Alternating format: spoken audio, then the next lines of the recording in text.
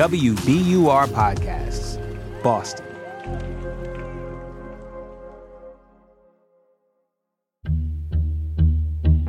Maybe you've heard that there's a civil war coming. Tyrants disarm the people they intend to oppress.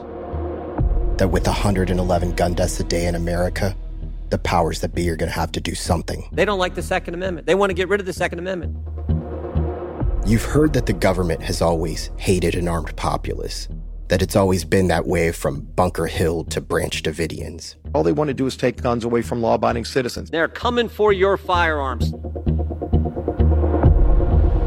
Democrats say they're held hostage by an all-powerful industry.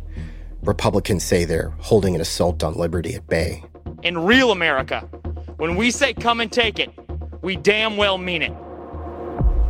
But in my 8 years of gun reporting, these dudes is tripping.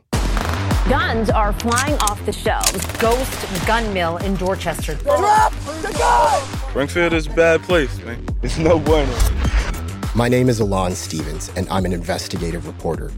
I've covered federal agents, arms traffickers, and the gun industry. And what if I told you that when it comes to the U.S. government, we're the biggest gun dealers on the block?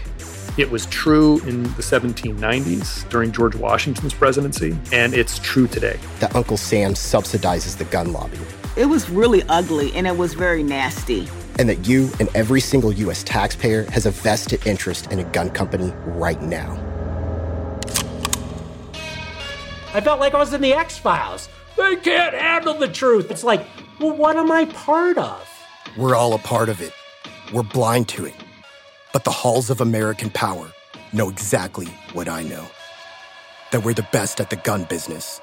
And business is good. The Gun Machine. How America was forged by the gun industry. From WBUR and The Trace. Wherever you get your podcasts.